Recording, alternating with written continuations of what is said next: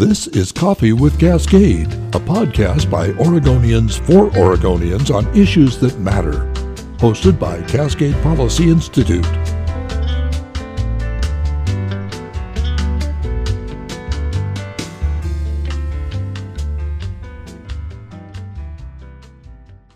Here's today's quick point commentary from Cascade Policy Institute. If you're a Multnomah County homeowner, business owner, or have a retirement account, watch out for the May election. There's a measure on the ballot that's coming after you. Measure 26238 imposes a capital gains tax on Multnomah County residents. If you sell your home, you will have to pay a tax on the increased value since you bought it. If you sell your small business, you will have to pay on the gains from that sale. If you have a retirement account, every time you withdraw money, you will have to pay on the amount your investments grew over time. Proponents say you don't have to worry because the tax is based on the IRS definition of capital gains. But that's not the whole story. That's because under Measure 26238 does not include any of the IRS exemptions from capital gains. Under this measure, Multnomah County will put you on the hook for all of it, even if the feds don't tax it. To make matters worse, Measure 26238 clearly states that the tax rate is adjustable. Most of us have been around long enough to know that when a tax rate is adjustable, the only way is up.